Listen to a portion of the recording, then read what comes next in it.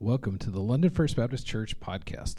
This is the Sunday morning service from February 13th, 2022 from Pastor Brett Cottrell.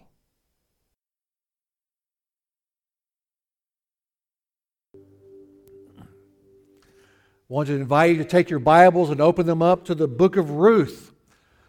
Joshua, Judges, Ruth. You got the 1 Samuel? You've gone too far. Last week we started a new study as we got through the first few verses of chapter 1 of the book of Ruth, and we kind of set things up. We got an idea of what was going on.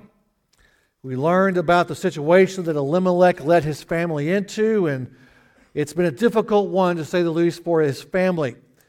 So in the first 6 verses, we saw that they moved from Bethlehem, really against probably the will of the Lord. They moved to Moab, a place that had turned its back on the God of creation.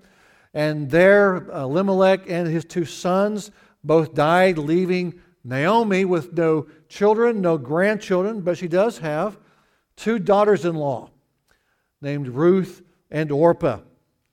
And as we come this morning to the next few verses and find out what Ruth's response is to all this disaster, all this trouble, we need to remind ourselves that she has gone through an awful lot, as has Ruth and Orpah.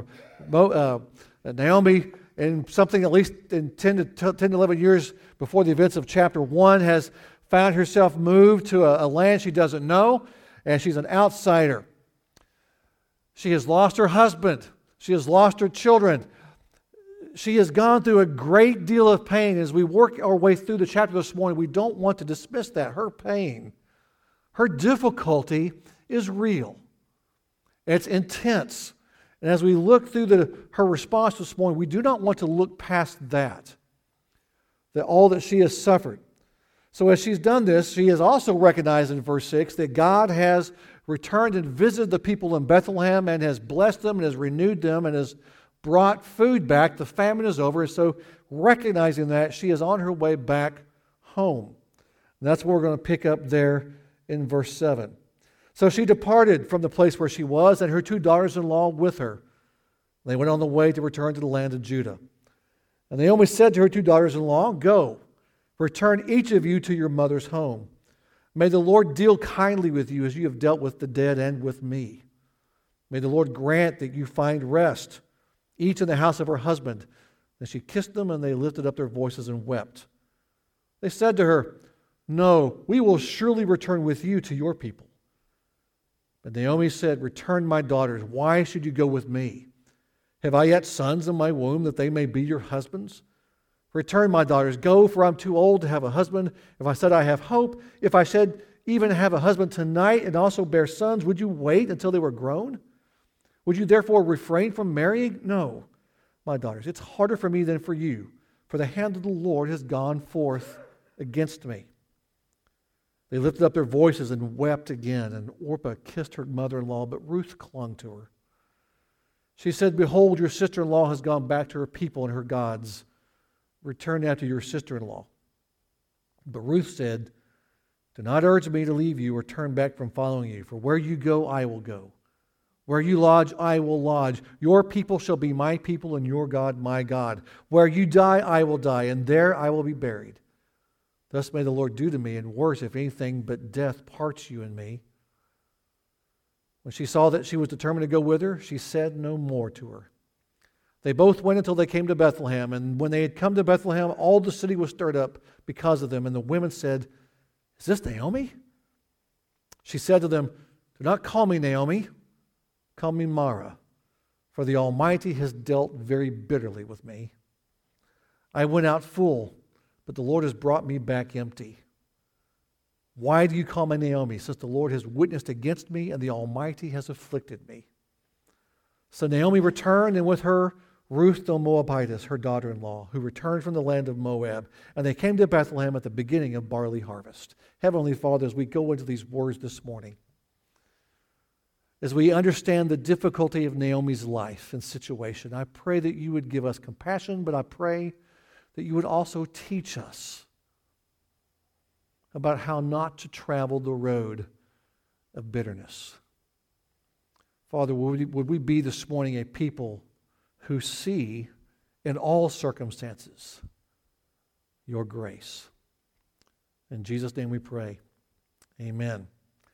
As we read these verses, we are struck, I hope, by the real tragedy and pain of what's happening to Naomi and to Ruth and to that family.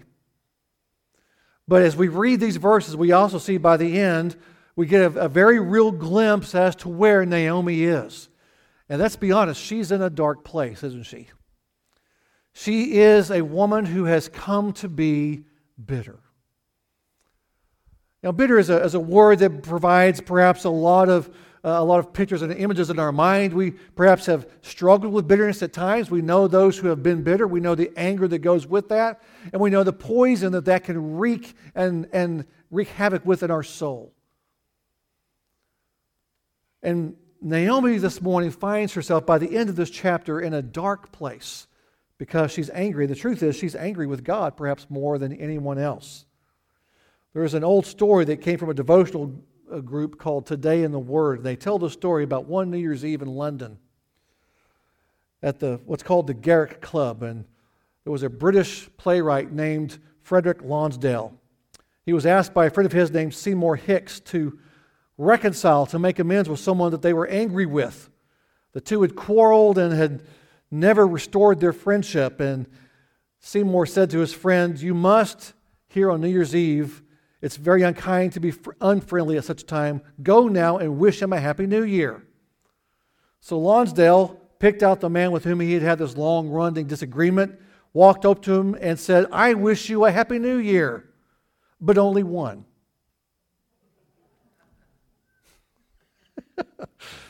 That's bitter. I heard another story this week of this is an old story of two monks who were walking down a pathway, and they were coming across a river, and there was an older lady there who was unable to cross on her own, and they asked her, "Do you need some help crossing the river?" And she said, "Yes, I do." So they got on either side of her, put her on her shoulders, and carried her across the river. As they got to the side, she was fine, and they left her there, and they proceeded on their way. And about a mile or so down the road, the monk on the left kind of looked at his clothes and went, "Man, my clothes are all wet and dirty and muddy now." All because we had to carry that lady across the river. A couple of miles down the road, and the monk looks at himself again and he says, "Man, my back is sore. My knees hurt. My shoulders not." All because we had to carry that silly little old lady across the river. Another couple of miles down the road, the one on the left once again began to complain. And he said, "My back is hurting me so badly. It's all because we had to carry that silly, lazy woman across the river. I cannot go any further because of the pain." The first monk looked down at his partner lying on the ground moaning. "Have you wondered why I'm not complaining?" he said. "Your back hurts because you're still carrying the woman. I set her down 5 miles ago."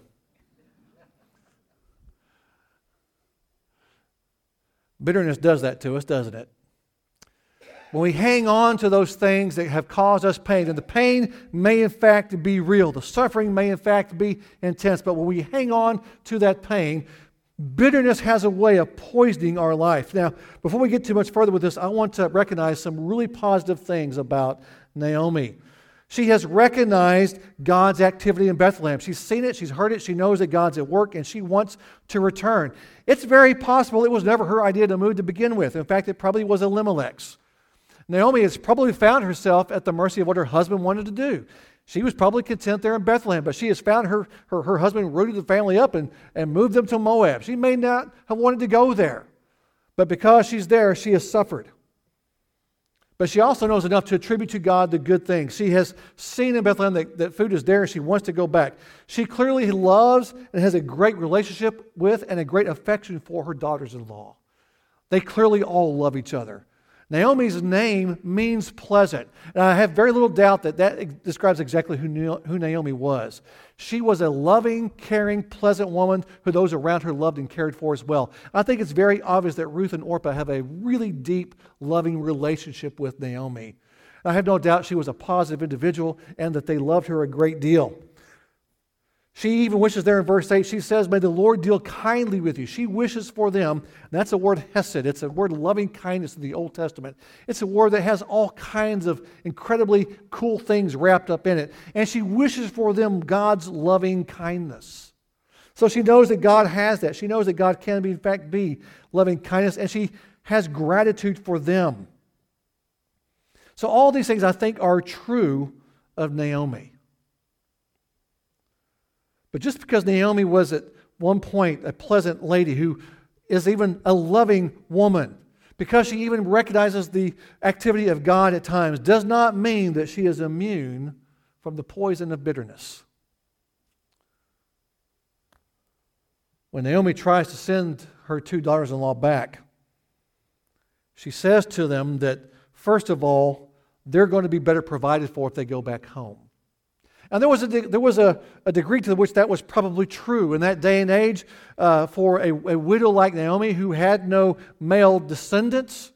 For those two women who had been married to those two sons, it was probably in their best interest in a very logical, worldly, practical way at that point in time for them to go back to Moab, find new husbands, and that way be protected and be cared for, because they would have no way on their own of providing for themselves. They were going to live the rest of their lives at the mercy, on the goodwill of others. They were going to be charity cases moving forward. That was as far as they knew. And so Naomi's thinking to herself, I'm a widow, I'm not going to get remarried, now I have two widows with me. We're going to have a hard time getting enough food for one of us to eat, much less all three. It'd be best if you guys go back home. And eventually Orpah will agree to do that. But Ruth wants to stay. Now, understand this. It may well have been better for those two young ladies to go back home to Moab, at least in a material sense. But it probably also would have been easier for Naomi, because now she didn't have to worry about 3 mouths to feed. She only has to worry about herself. On top of that, we talked last week about the relationship between Israel and the Moabites. It was not good, to say the least. And so if two Moabite widows show up in Bethlehem, there's no reason for Naomi to expect anybody to be anything but rude. There's no reason to expect that they're going to be taken care of. So it's going to be not only hard on Ruth and Orpah, but Naomi knows it's going to be hard on her. It really will be easier for Naomi as well if they go back home. So it's in their best interest, in her own mind. She thinks it's in their best interest, but it's also, she probably believes, in her best interest if they just go back and go their separate ways, the relationship notwithstanding. It's only going to make her life harder if they return with her. Orpah, of course, does go back home. And just to give another glimpse as to where Naomi's at, for all the positives she has, she also tells Ruth and Orpah that they need to, well, she tells Ruth, listen, your sister-in-law has gone back to her own gods. You should do the same.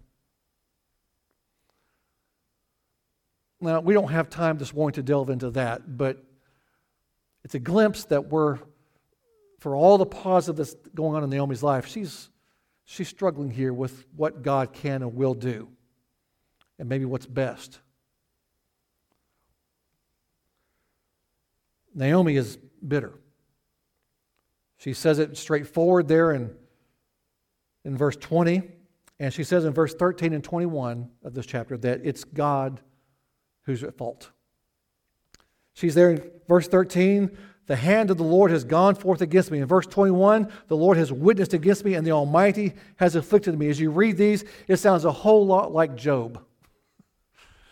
Job, more than once throughout that book of the scriptures we looked at a couple years ago, Job, it says, complains in the bitterness of his heart towards what God has done to him. Job sees the circumstances of his life and says, God has afflicted this, and he's done it wrongly. I'm a victim here. And Job says that repeatedly.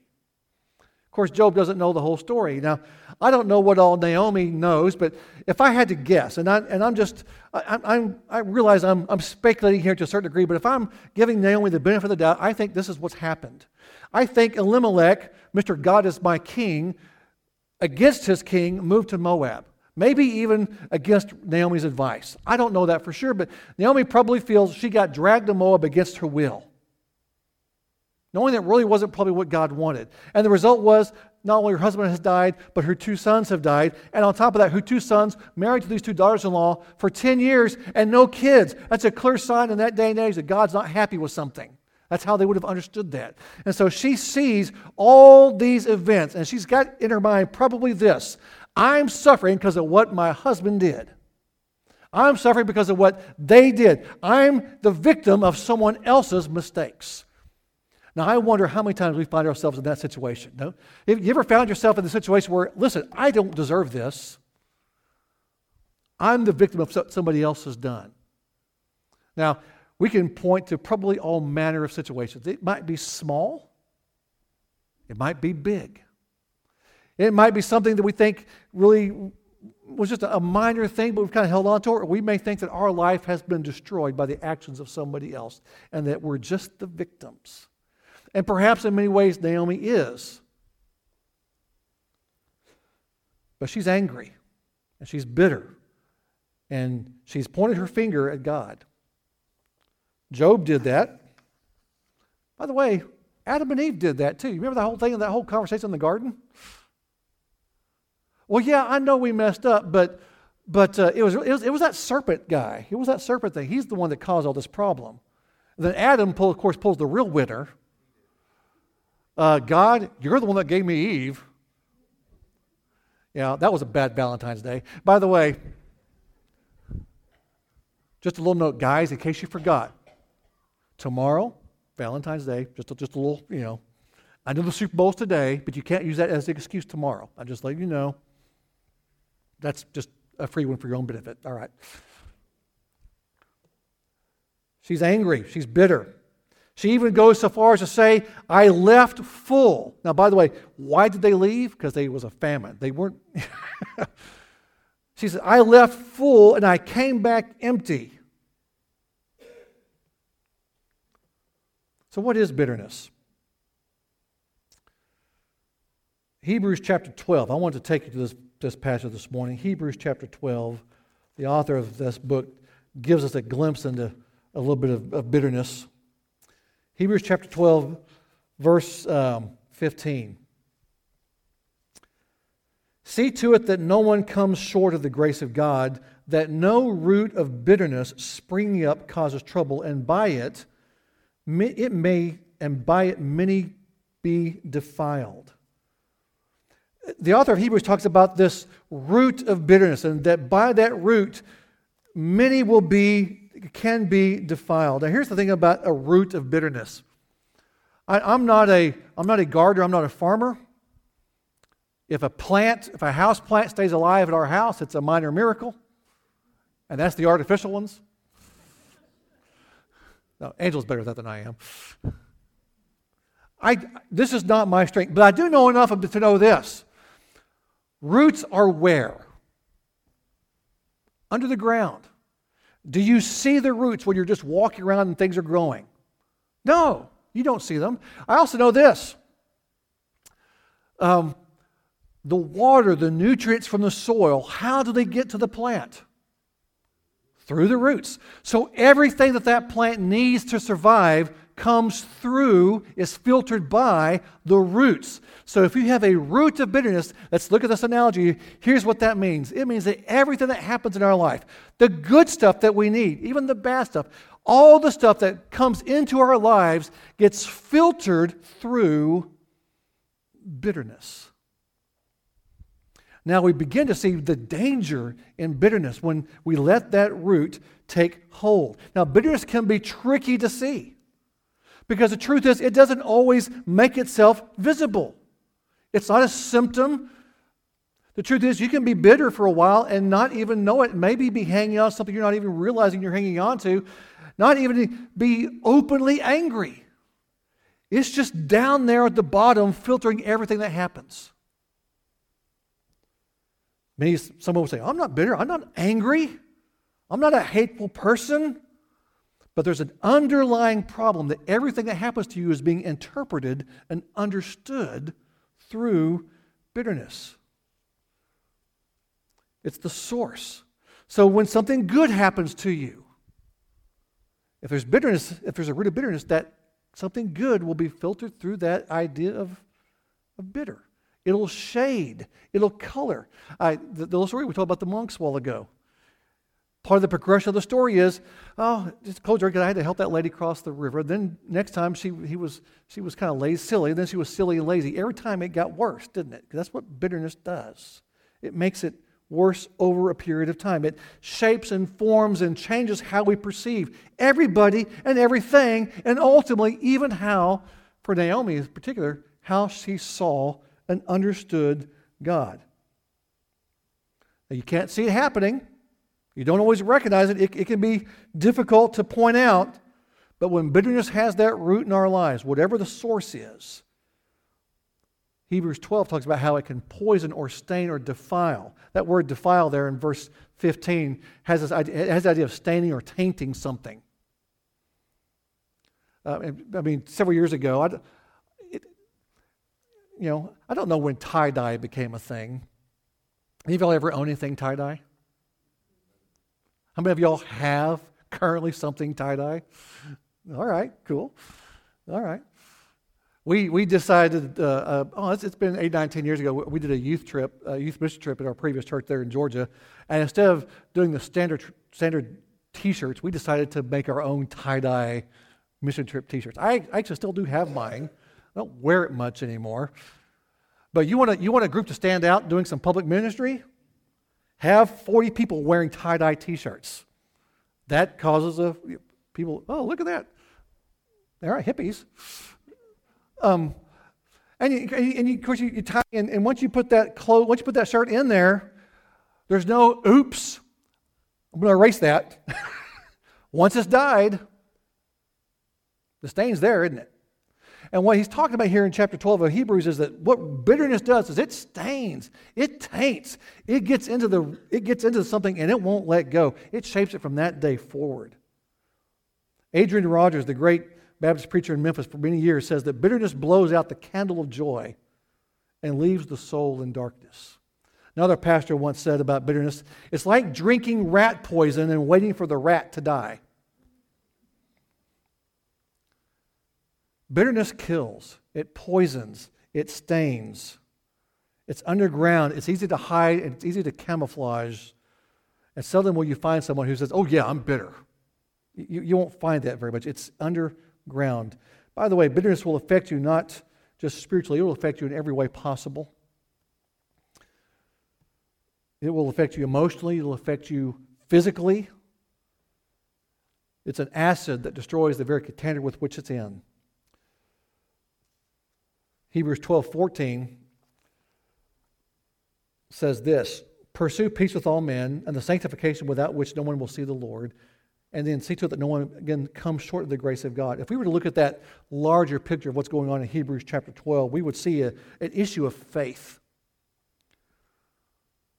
Chapter 11 of Hebrews is what people call the Hall of Fame of Faith. And before that, the whole book of Hebrews is talking about the superiority of the work of Christ over other things we may trust or put our hope in, especially our own works, our own efforts, our own deeds. And in that context, the author of Hebrews is pointing out that ultimately when we trust our own works, when we think our salvation is up to us, when we are based upon our lives, upon all that we think we can achieve on our own, we will find ourselves in danger of being bitter. Because there will be failure, there will be betrayal, there will be hurt, there will be pain, there will be disappointment in us and in others, or maybe even in our perception of what God thinks we think God has to do. Because if I have convinced myself that if I just do this, and this, if I pray right, if I attend right, if I give the right amount of money, if I do A, B, C, and D, then God has to do this for me, and it doesn't work out that way, what happens? Bitterness. So this is all part of a larger conversation happening in Hebrews. And he says, we have to beware of that bitterness because it will taint and stain and destroy everything in our lives. And Naomi has become bitter. And she is angry at God. And by the way, when we become angry and bitter towards someone, is it possible to trust them? Probably not. It's hard to trust someone who you think has wronged you repeatedly, isn't it? Do you see the danger that Naomi is in here? She's become bitter. Even outside of Scripture, even in groups like Psychology Today, which is by no means a Christian biblically based group, even they have recognized the consequences of bitterness. They say in their own material that it will prolong your emotional pain, bitterness will. It may even exaggerate it. It will give you long-lasting anxiety and depression. Psychology Today goes on to say it will prevent you from experiencing the joy of your current life. It will create and deepen distrust, and not just in the one person you're angry with, but in everybody that you know. It leads you to doubt. It leads you to cutting off relationships with other people. It compromises your integrity. It will rob you of physical and emotional energy. It will undermine your health. It blinds you from recognizing your own responsibility in those actions. It keeps you in bondage. This is the words of Psychology Today, a secular, non-biblical group. Even they recognize the poison and the death that comes from bitterness. For Naomi, here's what's happening. She has encouraged, she's really pushed Ruth and Orpah to leave. Orpah has done so. But Ruth hangs in there, literally clings to Naomi. And then we see what I think must be some of the most profoundly beautiful words in all of Scripture. Where you go, I will go. Where you lodge, I will lodge. Your people will be my people. Your God, my God. Where you die, I die. Man, what a profound thing. And I want you to read, look at Naomi's response. She said no more to her. Now, again, Naomi and Ruth clearly love each other. There's a deep affection for them. But Ruth makes this profound, deep commitment to care for Naomi. And Naomi's response is to walk towards Bethlehem and not say anything.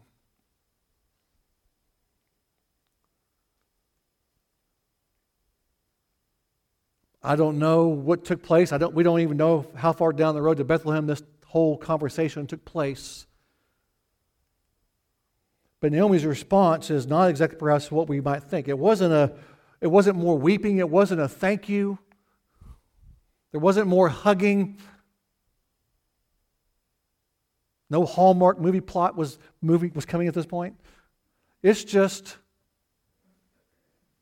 turn and go. How could someone say something like that and have the other person just turn around and keep going? Naomi, in her bitterness, in her distrust of even God at this point, has it caused her to miss the grace and provision of God. Naomi has in front of her Ruth the instrument by which God is going to provide for her. Now, Naomi doesn't realize that yet. But because of her bitterness, she has missed the meaning of what Ruth is doing. In fact, if you don't catch this, when she is in Bethlehem and she tells them, I went out full, the Lord brought me back empty. Can you imagine Ruth having said all that she said, hanging out there with Naomi, and Naomi has Ruth by her side and said, yeah, I came back with nothing. How big does Ruth feel at that point in time?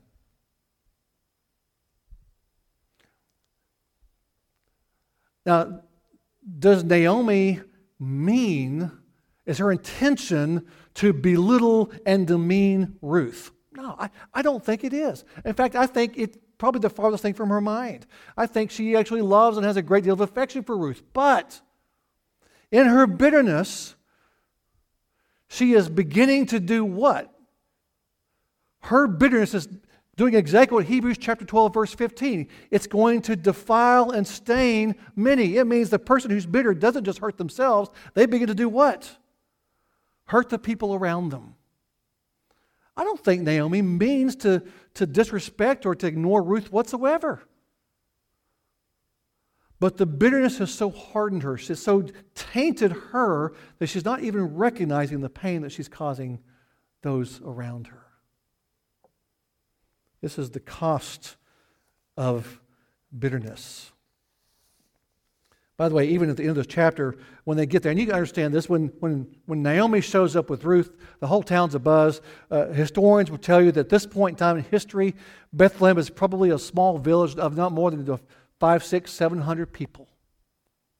London's big compared to ancient Bethlehem. And so you can imagine that Naomi, after having been gone for more than a decade, shows up and it causes quite the stir. That would be an expectation. And they're buzzing about her. But the truth is, Naomi doesn't want to have anything to do with it. She's actually irritated. You can almost hear the irritation in her voice. And don't even call me by Naomi anymore. God has worked and afflicted me, and I'm just bitter. Call me bitter. The only mention of Ruth at this point is in verse 22, and it seemed to be done by the narrator in just such a way to point out that Ruth is an outsider. Ruth isn't acknowledged as coming into Bethlehem with Ruth as an equal, but, Naomi's here. Wow, Naomi. Oh, and there's that foreign woman over there. In fact, it's Ruth the Moabitess. She's from Moab. It's in case we didn't already know that. It repeats it. And why does it repeat it? Because it wants us to know that being from Moab is not a good thing. And so what we end chapter 1 with is, despite this profound, beautiful proclamation from Ruth, we still end the chapter with Naomi bitter and Ruth nothing more than an outsider. And the grace of God has brushed right by, and they didn't even recognize it. Now,